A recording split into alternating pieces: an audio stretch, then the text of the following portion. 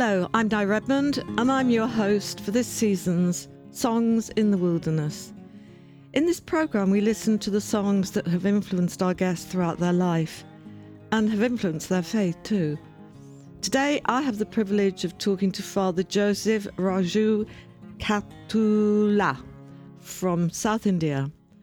Though right now, I think you're talking to us from central London, from Eccleston Square, I think. Nice to have you on the programme, Father Joseph. Thank you. Good morning. Good morning, everybody, and all the listeners.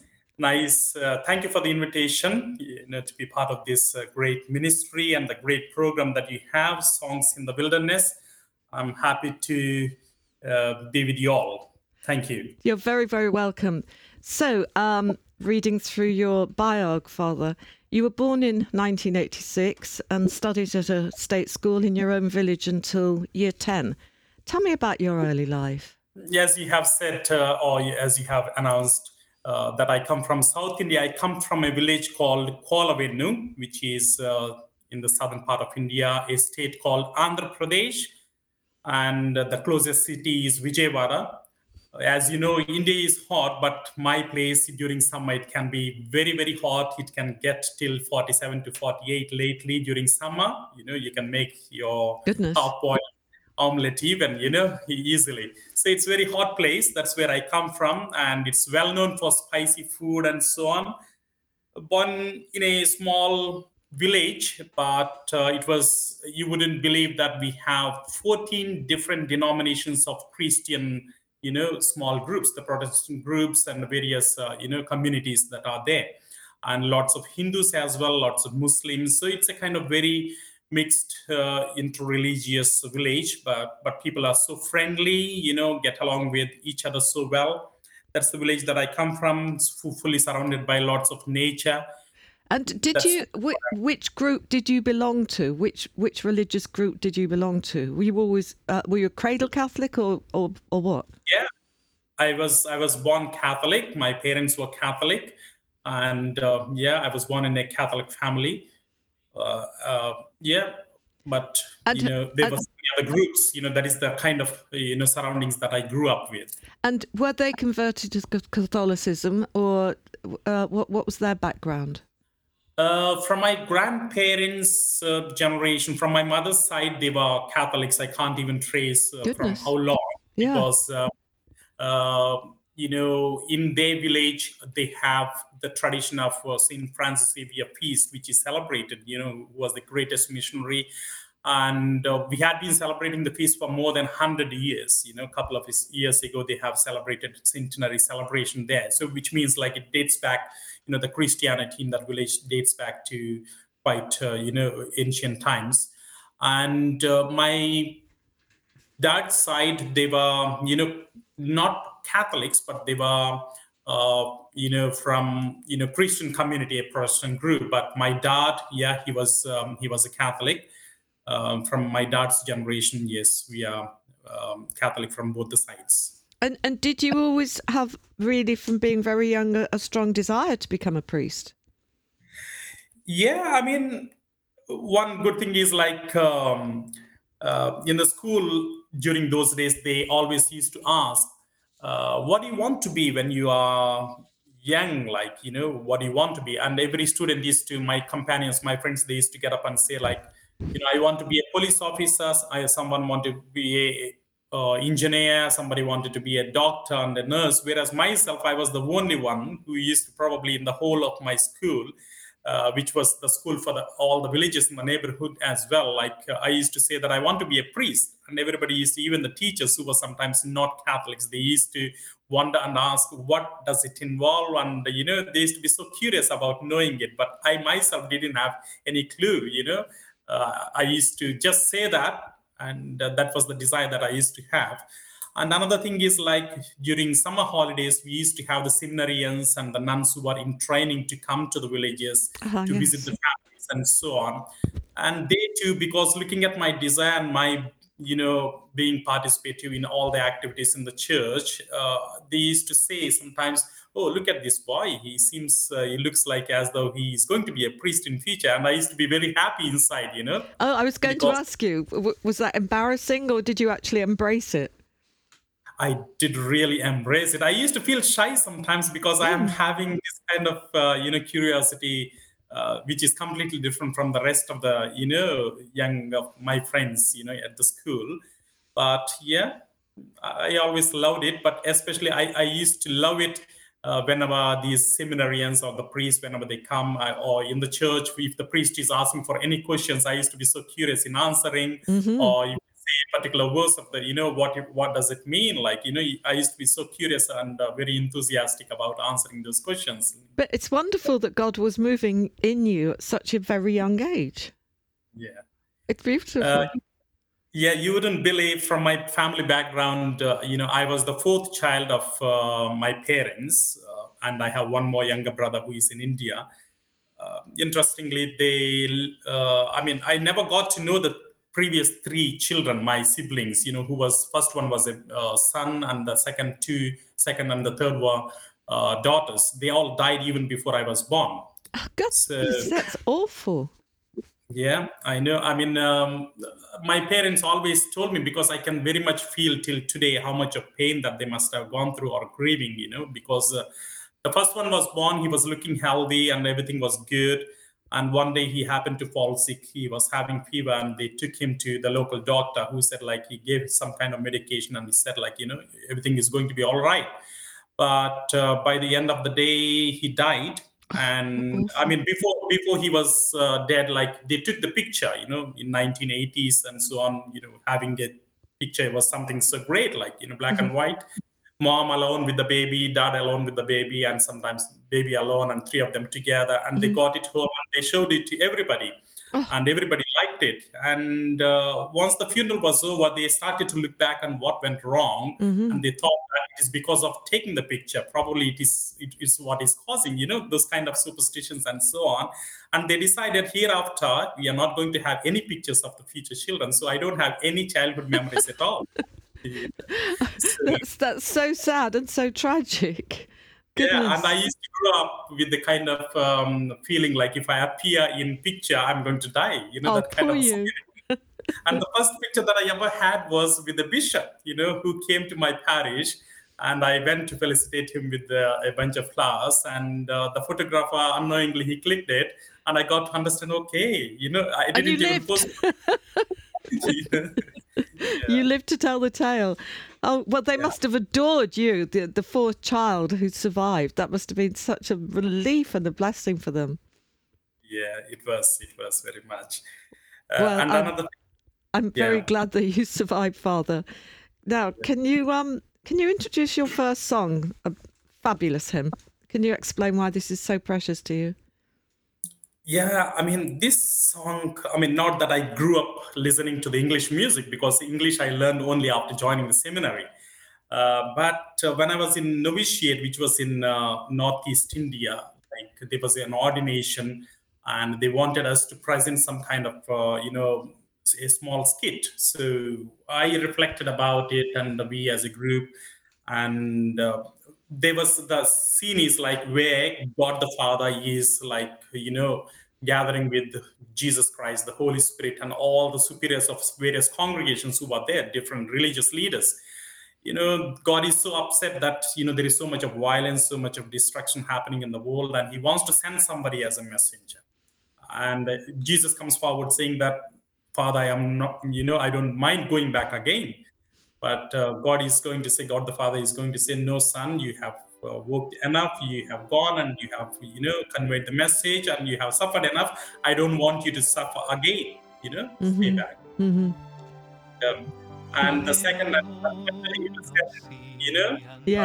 yes. Priest, in the same way. So whenever I listen to this piece of music, I feel that, I am being called, and I am answering to my call. Lovely. Let's hear it. And sin, my hand will save.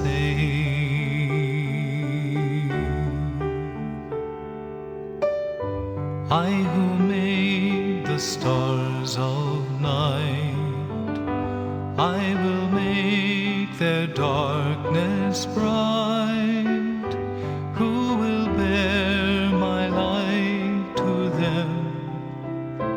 Whom shall I send?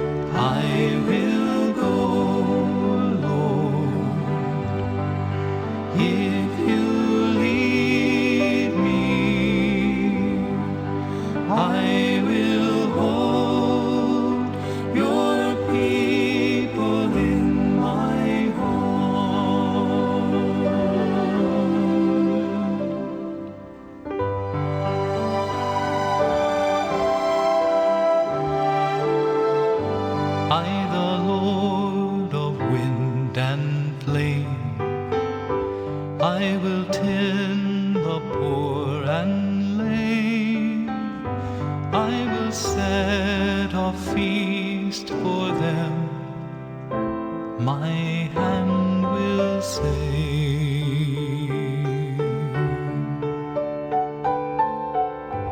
Finest bread I will provide, till their hearts be satisfied. I will give my life to them. Whom shall I send?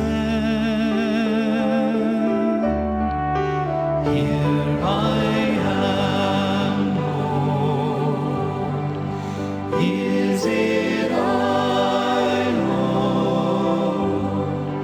I have heard you calling in the night.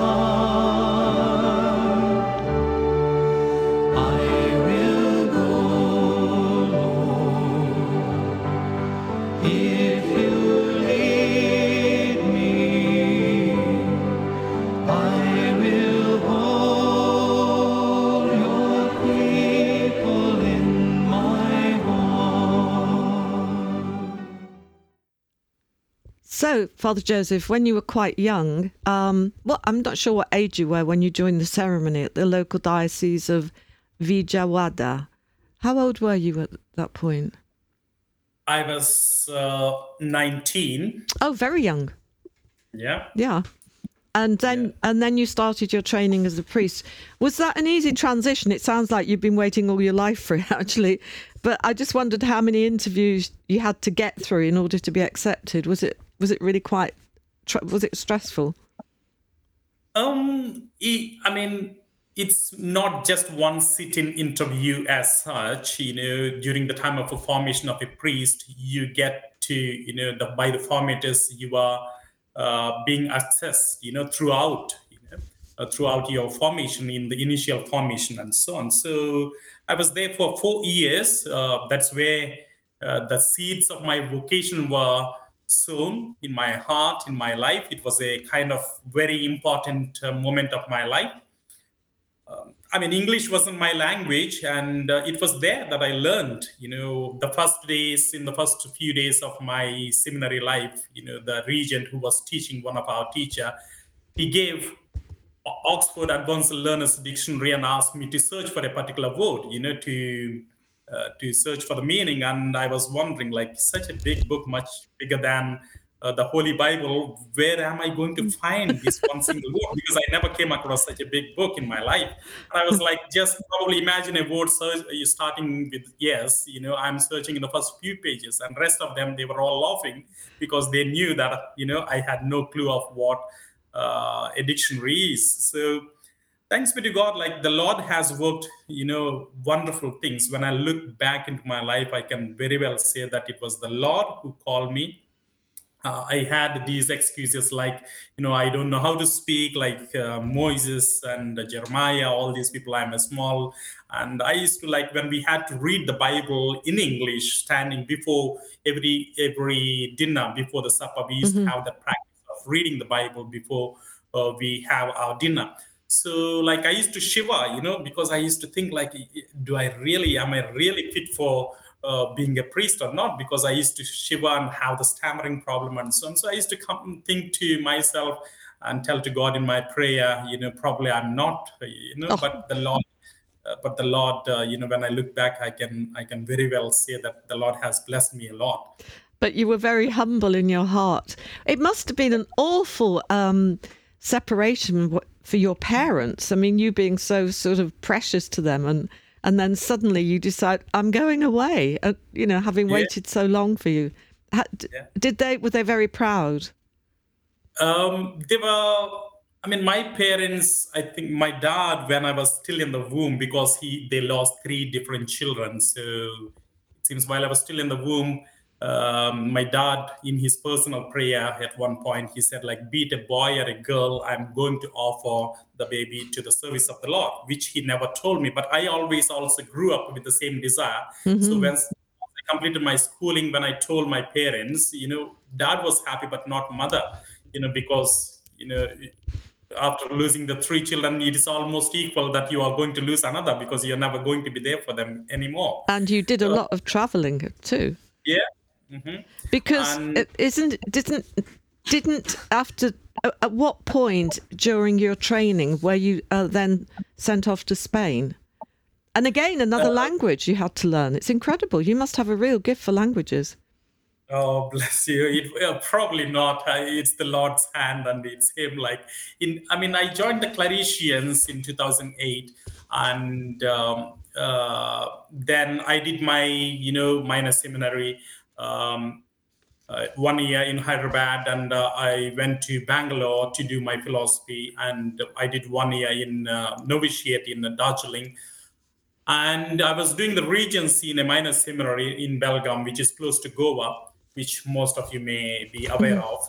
And I was asked to go to Spain by my major superior, the Father General, who was at that time, who asked two of the seminarians who could go to Spain to learn Spanish, to do the theology there, one to remain there and work, and another one to come to UK and work, While I was learning about the martyrs of our congregation and about our own congregation, which is a Spanish-born congregation, I used to pray, at least once in lifetime, let me go there to see the birthplace of Father Claret, who is our founder, and the martyrs who were killed, during the Civil War time, 51 of them. Oh, I didn't know about these. What, the martyrs were killed during the Spanish Civil War? Yeah, because the clashes that they had, Yes. They were very much against the Catholic Church, and our congregation has lost lots of them, especially in a seminary where there were lots of students who were aspiring to be priests. They were all killed along with their formators and so on. So I just wanted to go at least once in lifetime, but I was praying. But within a year, I get a calling saying that you're going there not just for a few days to visit and come back, but remain there to learn the language and to do the studies. I was happy at one point, but at the same time, oh my God, it's going to be a new culture, new Absolutely. country, new language. Yeah, but and so you just got English under your belt, you just got the dictionary under your belt, and you were away on a winner, and then suddenly, bang, you're off to Spain with an entirely new culture, but a wonderful culture, fabulous culture. Yeah. Did you grab it right away, or were you a bit daunted? Being a priest and missionary priest, sometimes we have this vow of obedience. I just made in 2012 my first profession, which means that I'm saying that I will obey whatever the superiors decide for me. Of course. And I can't say yes. no. And our Father Provincial at that time, Father James, who said, go home, get ready with your passport and get the visa, and you are going there. We have decided that so and so is going. So that was I embraced it. I was very happy, and it was a wonderful experience living there 4 years in Spain. Were you the only Indian there? We were 4 Indians in our community. We have a multicultural community, international formative community in Colmenar Viejo, close to Madrid. Oh, right. We had students from, 4 of us were from India. We had 2, and later on 2 others joined from Indonesia. We had, students from Vietnam. We had from China. We had some local, Spanish. So people from different countries as well. Very international it was. It sounds fantastic. It really does. And also, clearly, this is why you've chosen this your second choice. Tell us about that. Yeah. The second piece of music, probably you may know, we have the same version in English as well. But whenever I heard this song, Pescador de Hombres, it is such a beautiful hymn, which is to the Lord is looking at you, smiling at you and calling you, those beautiful words of calling, And I always liked the music, and I felt very much, I identified myself very much, and it's a beautiful piece of music. Can't wait to hear it.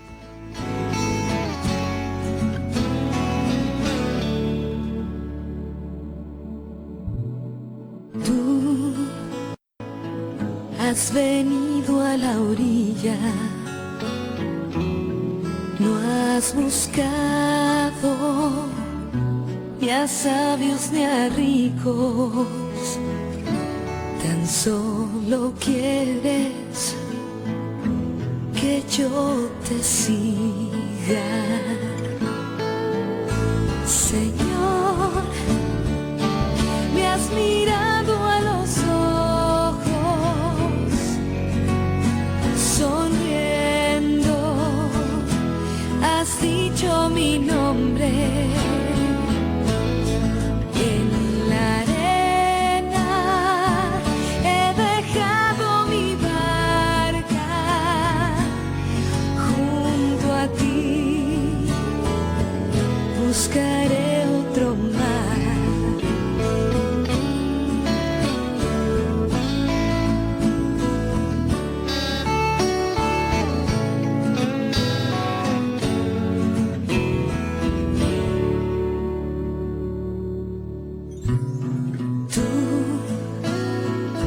Sabes bien lo que tengo en mi barca, no hay oro ni plata, tan solo redes y mi trabajo. Señor, me has mirado a los ojos, sonriendo, has dicho mi nombre. En la arena he dejado mi barca, junto a ti buscaré otro mar. Tú necesitas mis manos, mi cansancio, que a otros descanse, amor que quiera seguir amando. Tú, pescador de otros mares. That was Pescador de Hombres. Our music choices this morning have been chosen by my guest, Father Joseph Raju Katula from India. So at what point did you leave Spain in order to come to the UK to work as a priest here? So I moved to Spain in 2013 to start to learn Spanish, which was for about 8 months, and later do the theology in the University of Comillas, which was run by the Jesuits. Thanks be to God, I managed to finish in 3 years, then moved here as soon as I finished my studies there in 2017. Oh, another huge change. Yeah. By this time, are you getting used to moving around? Are you expecting it all the time? Is it just part of the job? Oh, at that time, my brothers here, the Claretians, they used to tell me whenever I had my Christmas holiday or summer holiday to come over here to spend some time here to get to know the place and the people and our missions, so that it doesn't be a kind of like a drastic change or a sudden shock or anything. Mm-hmm. So I used to come once in a while. So it was not the first time. In 2014, I came just for 20 days. And later on in 2000, every year I used to come and go. So it was not a kind of sudden, shift from Spain to here. But I used to make short visits earlier. But then afterwards, you finally settled here when you were ordained, I think, in the parish of the Immaculate Heart of Mary. Was that in Hayes? Yeah, that is in Hayes, Immaculate Heart of Mary. We have been present in that parish since 1912. The Claretian missionaries from Spain had come. The first presence and first arrival of the Claretians into England to work as missionaries was in 1912. And since then, we have been here, and we have 2 more communities. We used to have more other missions here, the parishes and so on. But right now, we are working in 3 different places. One is in Hayes, one is in East London, which is in Leighton, and another one is in Cambridgeshire. Some of you must have heard Bugden Towers. Oh, yes, of course. Yeah. Yeah. Lovely. So that's also one of our mission. That's our house. We work there. And these are the 3 places. And that's it. And I was ordained as deacon by the then area bishop. He was the auxiliary bishop of Westminster, Bishop John Wilson. It was the first experience for both of us, for him to ordain somebody and for me to get ordained. Well, that's how he described himself. During the homily, I still remember. And I was meant to be ordained as priest as well here in England in the same parish. The date was fixed and bishop was ready and all the preparation was underway. But my parents were not granted the visa to come over here. So we decided, and my brothers as well, that it is good that I go to India to get ordained as priest, because anybody can miss, not the parents. So I went to India. Oh, I see. In the month of November. I got ordained in my own local parish, by the bishop Joseph Rajarao, who is also from my own parish. And my dad and his dad was so good friends. So it was a lovely, and That his must dad have was been- the first catechist of my village. So we have a special bond as well over there. Oh, you must have had such a wonderful day with all the family and the village and your community. Yeah, we did have wonderful celebration over there. Oh, makes me feel quite envious. So tell us about your 3rd piece of music, Mary, Did You Know? As we look at the beautiful music, sometimes, we have some videos made out of it as well. Like Mary, probably did she know what was going to happen to her and to her own beloved son? In the same way, before I became ordained as priest, like I asked myself, did you know that you are going to do this? Did you know that you are going to meet this place or meet these people? Did you know that you are going to be asked to do so and so thing? Like, we never have any clue of what the future is going to hold for us, isn't it? And what the Lord has in plan for us, But when we leave our life into the hands of the Lord, He knows, the theme that I always like from the biblical figure is that, like the clay in the potter's hand, if we let, the potter to mold us, He knows which shape, where to bend, where to amend, where to pull it back again, redo it and so on. So in the same way, it's a beautiful piece of music which always speaks a lot to me. It is lovely. Thank you.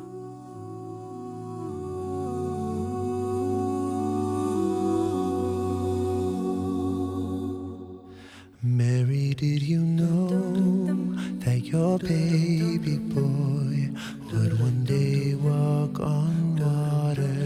Mary, did you know that your baby boy would save our sons and daughters? Did you know that your baby boy has come to make you new? This child that you delivered will soon deliver you. Mary, did you know that your baby boy will give sight to a blind man? Mary, did you know that your baby boy will calm the storm with his hand? Did you know that your baby boy has walked where angels trod? When you kiss your little baby, you kiss the face of God.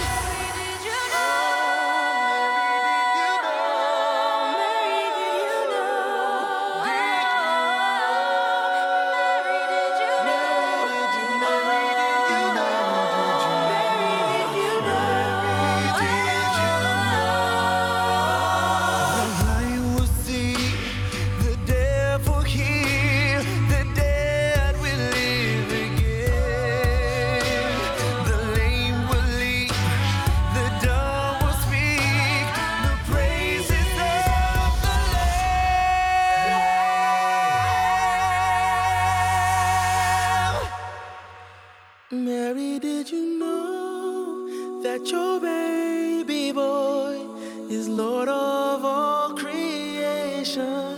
Mary, did you know that your baby boy would one day rule the nation?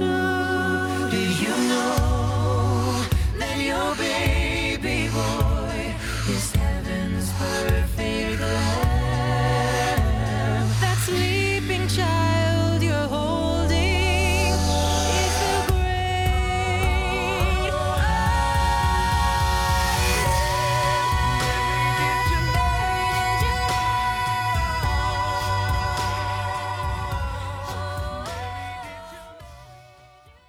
So now, Father Joseph, tell me about your another enormous task, the National Office of Vocations, which you run or involved with in London. I started to work here in the National Office for Vocation since 9th of January, very recent. Like this is my third week here in the office. Oh, right. Yeah, we have a team of members here. Sister Ellen, who is the director of the National Office for Vocation, James, and we have other few members. And I work as religious life promoter. My role is to promote and coordinate with all the vocation directors of various congregations and the communities, both for men and women. And so what we try to do is we try to create the culture of vocation, to make everyone feel that they are called. Sometimes when we talk about vocation, we tend to think that, vocation is meant for the priests and the religious, nothing to do with me. It's not like that. That vocation, the word itself, the roots of it means like to be called, to be called. So each and every one of us are called. What are you called to be? You are, doing a wonderful ministry to make the listeners, to understand about the Word of God, about different, you're able to communicate. And some of us are called to be priests, some of us are to be religious, some of them called to be a doctor, a pilot. Every walk of life is important. There's nothing. God is calling us, but what are you called to be? That we listen to the voice of the Lord and we respond to it generously. And that's the ministry that we have here at the National Office for Vocation. But because, as we know, there is a lack of religious vocation, which I think actually is not, what I've said is not quite so accurate these days. I think there is a slight rise in vocations from what I've heard. But isn't there always like such a huge demand that sometimes you jump the gun and think, I'm sure this guy will be all right, or I'm sure this woman will be all right, because you want to pull people into the fold and have more priests and have more women dedicated to God. How do you sieve that process? No congregation will worry about the numbers. What we worry about is the quality and not the quantity. Yes. That's what we need to remember. Because that's what. And of course, during the time of the formation, both the formators and the candidate who is getting formed as well, will have the time to discern and see whether they are right for the community that they are promising themselves or that they want to be part of, or also the congregation that they want to be, or the diocese that they want to be also to be part of as well. They discern. I mean, it's I think. Sometimes I feel to be a priest or to be a religious, the longest training that we ever have is for this profession. And surely God will, from various circumstances and through our day-to-day life, we will get to understand and discern and come to conclusion to take the next step forward. How did you go about this process during the pandemic? Because you couldn't interview anybody apart from on Zoom. Yeah, that's true. That's very interesting. During the time of the pandemic, of course, I didn't start my job at the National Office for Vocation. Yeah. I was still working in the parish of Immaculate Heart of Mary, which is at Bothwell, in Hayes as priest. And during the time of pandemic, as a priest, I had lots of challenges, like, the number of people dying, number of people, like, because we are close to Heathrow Airport, we have lots of inflow of immigrants, because of which, like, sometimes people can't afford to have their own individual house and individual rooms. Sometimes from my experience, I know that there are people like in one single room, like the whole family living together, and they are sharing the same house, because of that, during the time of the pandemic, because of the COVID, the way it was, and it used to be very difficult for the people to keep apart from one another, and it was spreading so widely. Sometimes at the cremation, the organizers, the undertakers, and they used to comment to me saying, "Father, you seem to be more often here at the crematorium, one in the morning, one in the afternoon, one in the late afternoon, 3 times a day. You are coming here more than being in your own church," which used to be true. It was the number of people that were dying at that time, and the people not able to afford for the daily needs, like the food and so on. We started the food bank in the parish, responding to the needs of the people and so on, and which lasted for about 15 months. Oh, that long? It went on for that long? Yeah. Goodness. Without any plan again. That's like the previous hymn, like, "Did you know, Mary? Did you know?" I asked myself, "Joseph, did you know?"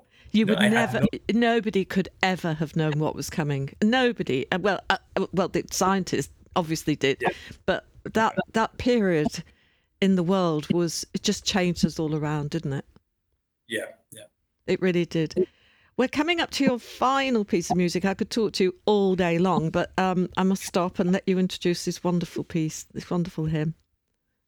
Yeah, "You Raise Me Up." First time I listened to this piece of music, I thought it's a kind of secular piece of music, but one of our retreat preacher in Spain, when he explained to us about the meaning of, it is the Lord raising you up. You may be falling down and so on, that He's raising you up, He's keeping on His shoulders, So it's the Lord, you are being touched by the Lord, that feeling of itself, like, when you fall, you are sitting down there crying, but the Lord touching you, raising you up. Thank God. Thank God for that.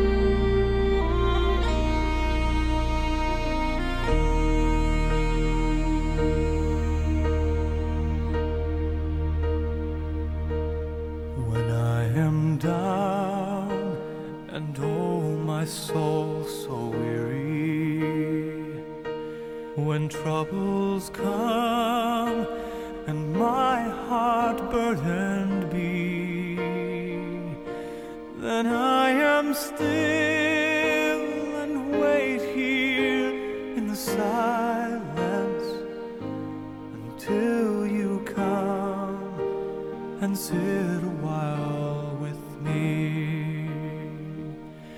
You raise me up so I can stand on mountains.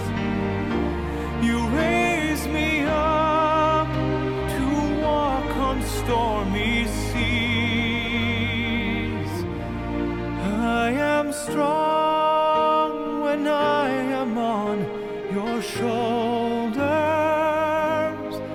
You raise me up to more than I can be.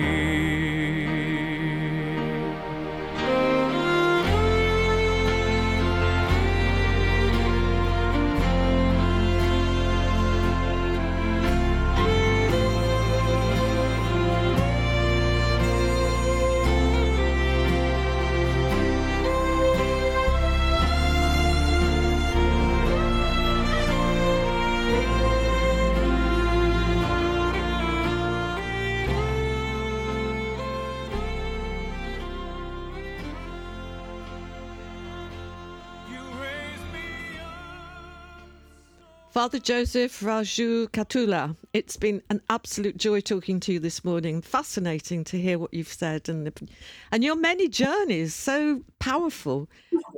Thank you for allowing us to talk to you this morning. Thank you, Dee, and thanks to Radio Maria for having me this morning. And it's wonderful, it's always wonderful to talk and share the mighty works of the Lord to all the people.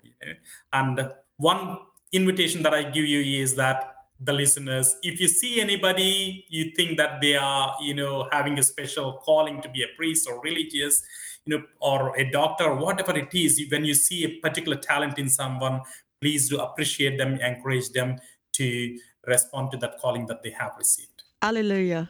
Alleluia. Thank you so much for joining me today for Songs in the Wilderness. Goodbye for now. Thank you. Raise me up to more than I